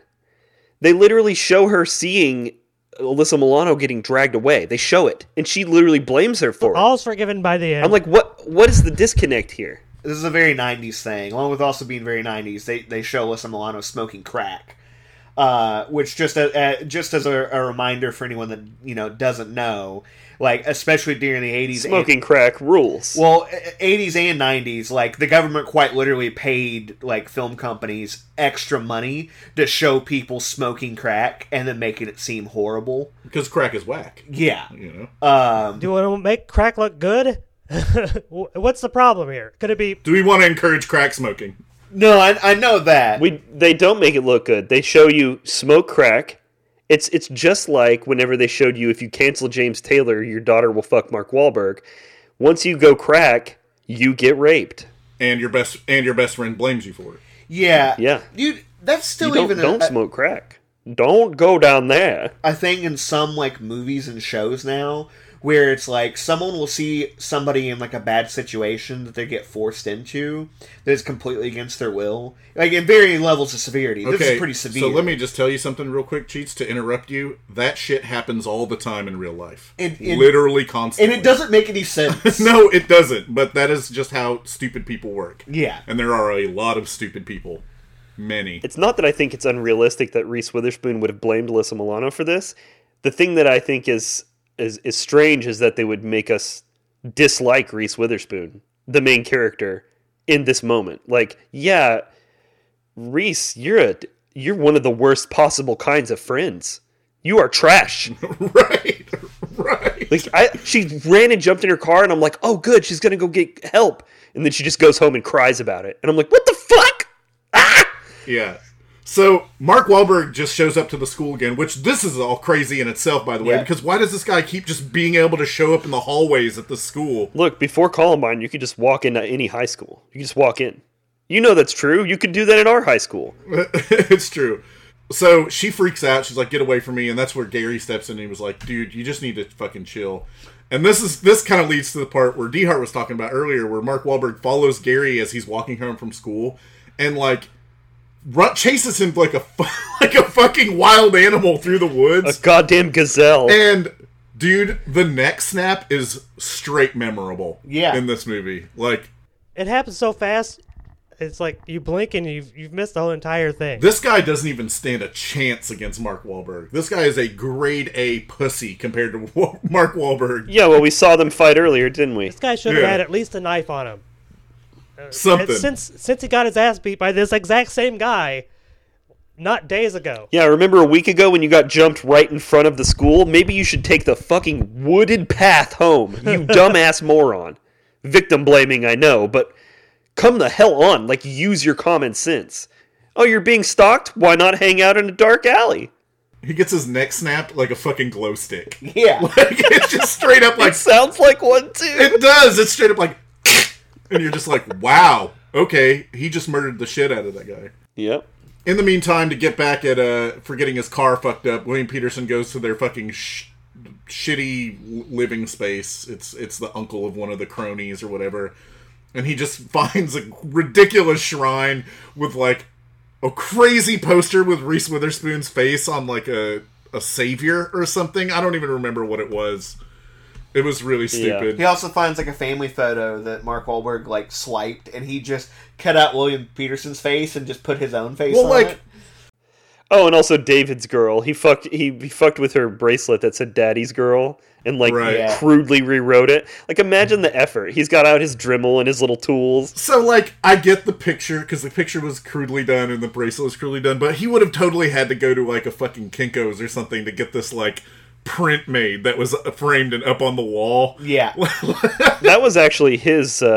they didn't really get into it that much, but he was the graphic designer of the drug cartel. So, okay, yeah, that's why he's in charge of packaging. He actually had all the software necessary to pull that off. That 1996 software to do that. Hey, there was Photoshop in 1996. It just was a piece of shit. We also see Mark Wahlberg give himself a really bad tattoo that just says Nicole Forever. Dude, that's one of my favorite fucking things. That's the best part of the movie. Nicole Forever is the dumbest shit, because I actually remember people in high school, and I don't know if you did, Cheats, but people in our high school and middle school did this shit all the time. And they'd cut themselves with paper clips and just rub ink on their fucking arms to make little shitty tattoos. Prison tattoos.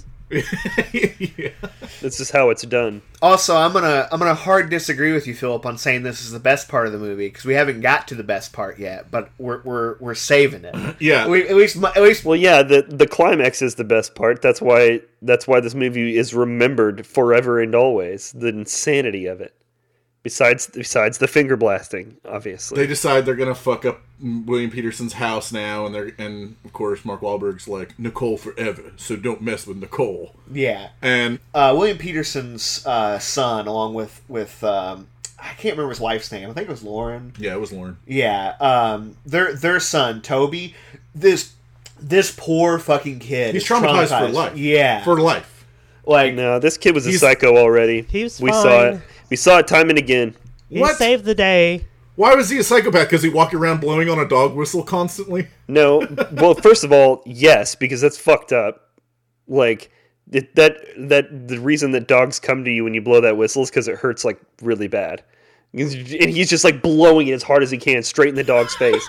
And so that's fucked up. Like, we're getting towards... But then Mark Wahlberg and friends chop off his dog's head and huck it through a fucking doggy door. Which is insane. Yeah.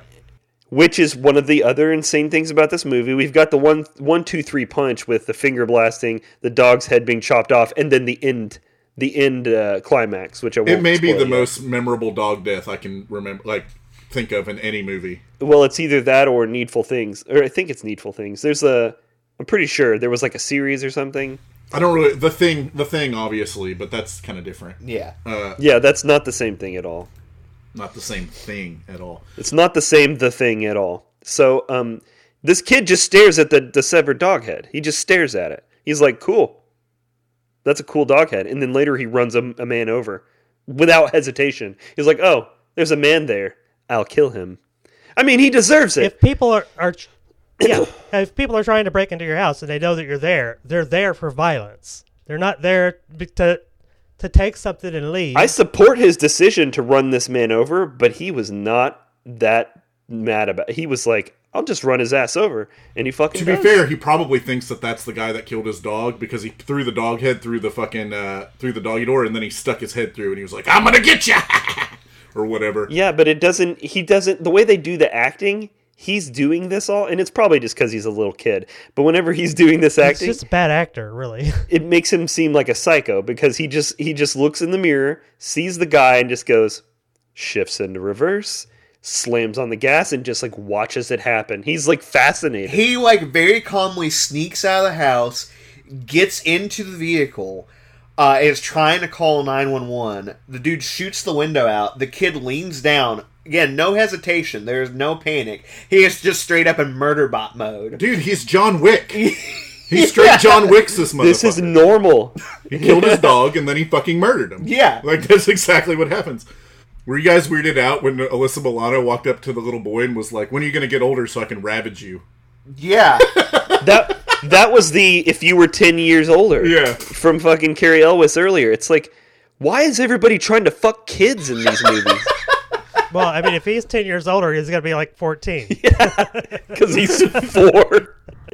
It's a joke. Yes, but it doesn't matter because he's a little kid. Like he's like 10 or maybe 11 or 12. Maybe 11 or 12. Yeah, she's not serious. Yeah, I know, but still, goddamn, it's weird. It's still not an alright thing to say in jest or not in jest. Stop pitching the idea of, well, if only you were older, if we could find a way to do that, I'd fuck you.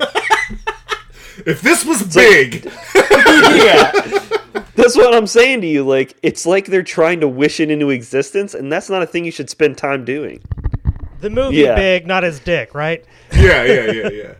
Yeah. The movie Big, not his dick. Dick is also named Big. That's why the confusion. They're trying to break in. Laura fucking drills one dude's hand, and he just pieces the fuck out. Yeah. Like, this guy's like, I got my fucking hand drilled. We gotta go. He ends up being the only one that leaves, too. Yeah, because he was the marginally smart one. Reese Witherspoon signals the guard. He comes down and gets shot, so they get guns now. I guess they had a single gun. Still. Yeah, they had one. Which is weird. It seems like if you've got a gun and everything's impenetrable, try gun. It's the no-brainer, you'd think, but guess not. Because of this, they're able to take William Peterson hostage, and they get like fully into the house. So at this point, it's like Mark Wahlberg and the Scuzzfuck. Yeah, the fucking dirtbag dude. And dirtbag Is that dude, like the sequel to Dirtbike Kid? The dirtbag dude? Yeah. Dirtbag dude like tries to rape Reese Witherspoon. Mark Wahlberg's like, nope, blows his brains out. Yeah. He doesn't give a shit about that guy. No, not he even just a gives little him bit. a place to stay. He is. He never did. No, not at all. Yeah, he is straight up just. He is completely obsessed, and like he gets ready to kill William Peterson, and like Reese Witherspoon like screams at him enough to like get him distracted because he's just like, listen, I got to do this. I don't know why you're yelling at me. He's just like, this is the only way we can be together. And we get this like you get this insane scuffle of, like William Peterson's out of his handcuffs. They're like fighting back and forth. Reese Witherspoon stabs him with a fucking peace pipe. Yeah. Like, bad, too. You can see in his face, he's just like, holy shit, that hurt. Yeah. Like, that fucking hurt. It's like a shitty wooden one from a fair, so you Yeah. know this thing's like not like very durable. Right. And she's able to just stick him like completely in the back. Yeah. Yeah, that's unrealistic. That would have just simply broken. Like, it wouldn't have stabbed into him. If this were a modern fair, that'd be made out of plastic, and it would have shattered completely in her hand. She looked at it sideways. She would have stabbed him with it, and he would have been like, ow. Owie. You gouged me hard. It really hurt. But we get to now to the best part of the movie, where William Peterson and Mark Wahlberg are fighting, and they are beating each other with the room that they're in. Mark Wahlberg's trying to get William Peterson with that neck break. Snake, yeah. He's trying to get his signature move off. Yeah. And he can't do it. And Well, because he's not messing with an extremely ineffectual, weak child this time. Right. and Poor Gary just had no chance in hell. fucking William Peterson is able to get the upper hand, like, behind Mark Wahlberg. And he, like, spins and, like, it's, like, not quite an overhead throw, but it's like a hammer throw, almost. And he throws him through this fucking window. And, no shit, it's, like, 50 feet into the air, like, 30 feet out. And then he just crashes on these fucking rocks that are next to this river. This has been a scene I have adored and laughed at since the first time I ever saw this movie. I watched it, rewound it, and watched it again. Yeah, it is fucking amazing. This dude flies. They imply, like, you know that there's a pool outside. And they show this wide shot, and they're kind of like, oh, he might land somewhere where it's safe. And then they have him land on this gigantic fucking slab of stone, and he just smashes into pieces. He doesn't smash into pieces. But, you know. Well, you could tell that his neck wanted to pop. He's not in good shape. I don't know how, but I knew there were chunks. I knew it. I knew it in my mind. There were the sound of chunks. Well, that's because his bones are powdered now that he hit the It was fucking very rock. reminiscent of the end of The Good Son. Yeah. Where Macaulay Culkin fucking hits that rock. Like, you know, points for the dummy throw, because we all know that I love dummies being thrown. It just zooms into Mark Wahlberg, and he is, like, bleeding out of, like, every hole in his face. Like, bones powdered, organs jellied. He's done. Peace pipe in the back. Yeah. They had a chance to kind of foreshadow this. Had they been playing Mortal Kombat instead of what looked like a Street Fighter game. Yeah, it was one of the Street They Fighter could have done the 2s. pit fatality. Yeah, toasty. I'm just saying like the regular opportunity.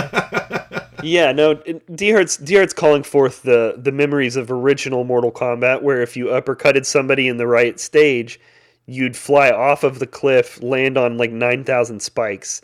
And it's like the worst, most heinous way to die, everyone knows, is to land into a pit of spikes. That's the worst. And then the movie just ends, and that's it. Well, yeah, because we got what we wanted. Mark Wahlberg thrown off a cliff. All right.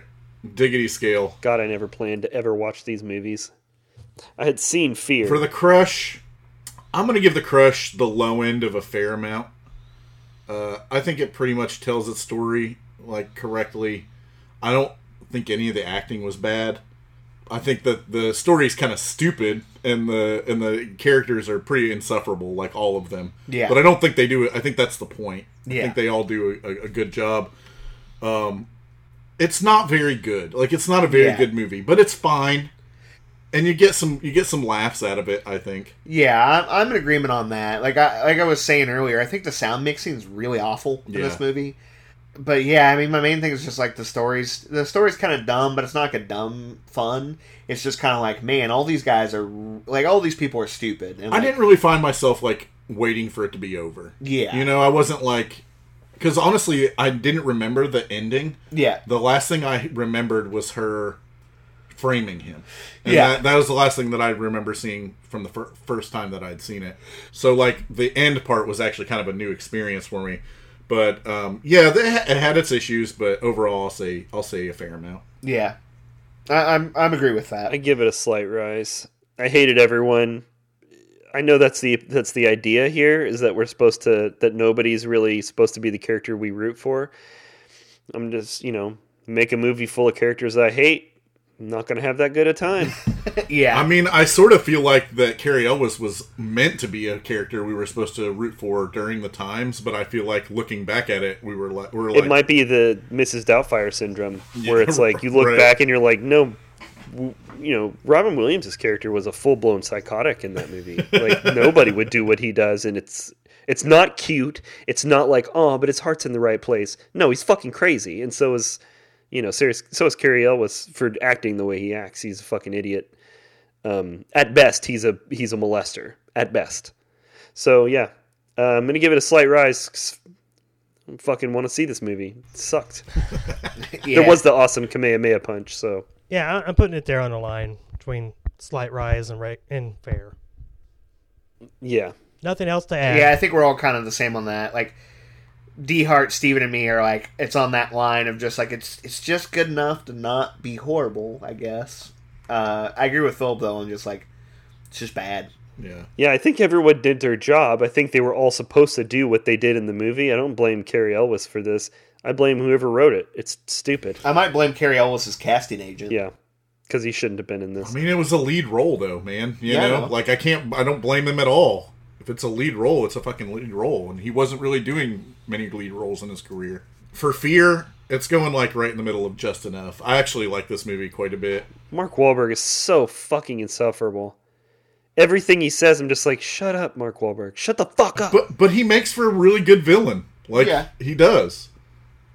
He's a fucking psychopath in this movie, and he plays it really well. He doesn't make for a really good villain, Steven. He is a Yes. villain. He doesn't play a psychopath. He fucking is one. If you've ever wanted to gouge out someone's eyes because you hated them so much for not being white, you are a fucking villain, mister. Let me restate that to say that this is one of Mark Wahlberg's best roles. For sure, it is, because it's closest to real-life Mark Wahlberg, especially at this time. Right. And I think the movie was well directed, it had a few problems, but, like, the soundtrack was super fitting for the time period that it came out in. It was intense. Not generic. It wasn't generic. There was a fucking awesome fucking heaving throw at the end. Yeah. You got to see a prop dog's head. Fucking dude got his neck snapped straight off of his head. Or straight off his body. Like, dude, Gary's neck snapped so fucking hard. Like he said, it was a goddamn glow stick. It made that really satisfying glow stick snapping sound where you're like, oh yeah, I did it. It was a snap into a Slim Jim sound. Yes, he snapped into a Slim Gary. I'm going to give it a fair amount. I think there's a lot going on in this that became iconic, and for good reason. It's because it's a very shocking movie to watch. Especially, I'm sure at this time it was probably pretty fucking shocking. But we're gonna just go with a fair amount of diggity for me. I don't think it's aged all that well. I'm going just enough. This ends the way every home invasion movie wants you want it to end. Yeah, but there really weren't very many home invasion movies at this point. That's fair. Yeah, true. D Hart's a slut for siege movies. He just is. Like, that's just a fact. It's established. We all know a it. siege movie isn't necessarily home invasion. It's not. But I know that. I'm saying a different statement, unrelated. I would say this passes as a siege movie because there's a certain amount of time when they know that they're outside and they're trying to hold the line. Yeah, they hold them off for a while. It's probably 10 minutes.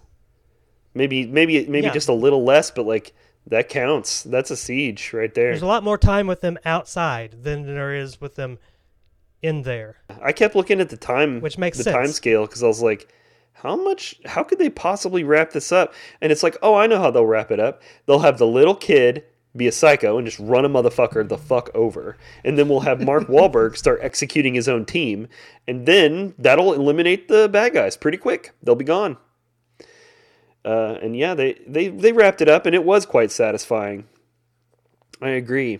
I just disagree that Mark Wahlberg should be in movies at all. Yeah, I'm gonna go just enough, with the caveat that I 100% agree with Philip. Mm-hmm. I'm also give this just enough because I do think this is a good movie all around, but this is not necessarily a movie that's in my wheelhouse of movies I'm gonna pull out for someone. If someone's like, "What do you think of this movie?" I'm like, "It's good." Do I necessarily want to watch it again? No. Dude, erotic thrillers have almost no replay value. Yeah. Just as a genre in general. Yeah. They're the string cheese of snacks. Most thrillers can't go beyond 2 watches. And that's only if there's a reveal somewhere in the end, or in either at the end or near the middle. It's like, oh, okay, now I can go back and rewatch it and see the breadcrumbs that they were leaving you the whole time, With that being said, that kind of makes my point that this is kind of a standout in that genre, because the rewatch value for this movie is pretty fucking high. Yeah, amongst the genre, I'm sure that it is. This is the first time I saw it. Because there's quite a bit. There's a lot in here to unpack. It's not like it's... I guess it's not really... This movie doesn't have bad writing. The Crush has bad writing. But this movie has other problems. And also technical problems, like we discussed. Like just general editing issues where the sound doesn't quite sound right. And there's edits of... You never cut... It's a known thing. You don't cut from... one shot to that same shot again slightly later in the acting. I wanted to ask you, Philip, if Mark Wahlberg wasn't a piece of shit person publicly, if you completely separated art from artist here, how would you feel about this movie? I think it is ridiculous to think you can separate an art from an artist. I think that people who say that are just delusional. I was asking if you can. So I guess I would just wonder if he was actually fucking crazy, because he does a great job being crazy because he's fucking crazy. You know what I'm saying? All the time, I'm always like, oh man, that performance was great. And then it turns out that motherfucker is a real ass creep. It's like, well, what do you know? Turns out pedophiles can pretend to be pedophiles. It's just, I guess it's difficult for me to judge a movie based on the acts of one of the people that were in the movie that have really nothing to do with the movie. I get what you're saying, because I don't like watching him. I mean, if he had gouged out a Korean man's eyes in this movie, do you think you would have been like, well, that's got nothing to do with when he did it in real life? It's like, no, of course it's not the same thing. Number one, but it's a different psychotic act. What I'm saying is a movie is a whole fucking bunch of different people. You know what I mean? Mark Wahlberg doing something 10 years prior to this movie has nothing to do with the insane crew that worked on this movie. You know what I mean? So it's hard for me to say, I don't like this movie because Mark Wahlberg is a piece of shit in real life. That's just the breaks. I'm sorry. That's just the Gary's next breaks. Because it's a bummer. I'm sorry for the crew and cast that they had to be in a movie with Mark Wahlberg. Especially then, it sucks that they chose that path, and that probably unbeknownst to them, that Mark Wahlberg is a for real crazy person. And then, I get that you're like, oh, but what about the other art? It's like, well, no, most of what I see in the movie is Mark Wahlberg. What I'm seeing is this man who's a fucking piece of shit. So I don't know what you want out of me. Like, if he was a minor part, you know what I mean? Like, it's Kevin Spacey being in The Moon, where he is one of the only characters, but at least I don't have to fucking see him. And he's playing a good guy, at least. Which is... He does make good hamburger sauce, though, honestly. You know what I'm saying? Yeah, the Wahlberg sauce. I'm sure he makes it all personally. Mark Wahlberg. All right, guys. If you want to tell your friends about us, they can find us on Spotify, on Apple Podcasts, Amazon Music, pretty much any other major podcast platforms. If you want to hit us up with some feedback, find us on Twitter at MPM Podcast or on Facebook and Twitter at Motion Picture Meltdown. And listen to some other podcasts from friends of ours like Nerdonomy, Sorry to Waste Your Time, and Code Yellow, a Scare Actors podcast. I've been one of your hosts, Stephen the Roast Rosenberg. Phil the Kill Collins. Cheats the Streets McGee. Andy Hart. Yeah, we'll see you next time.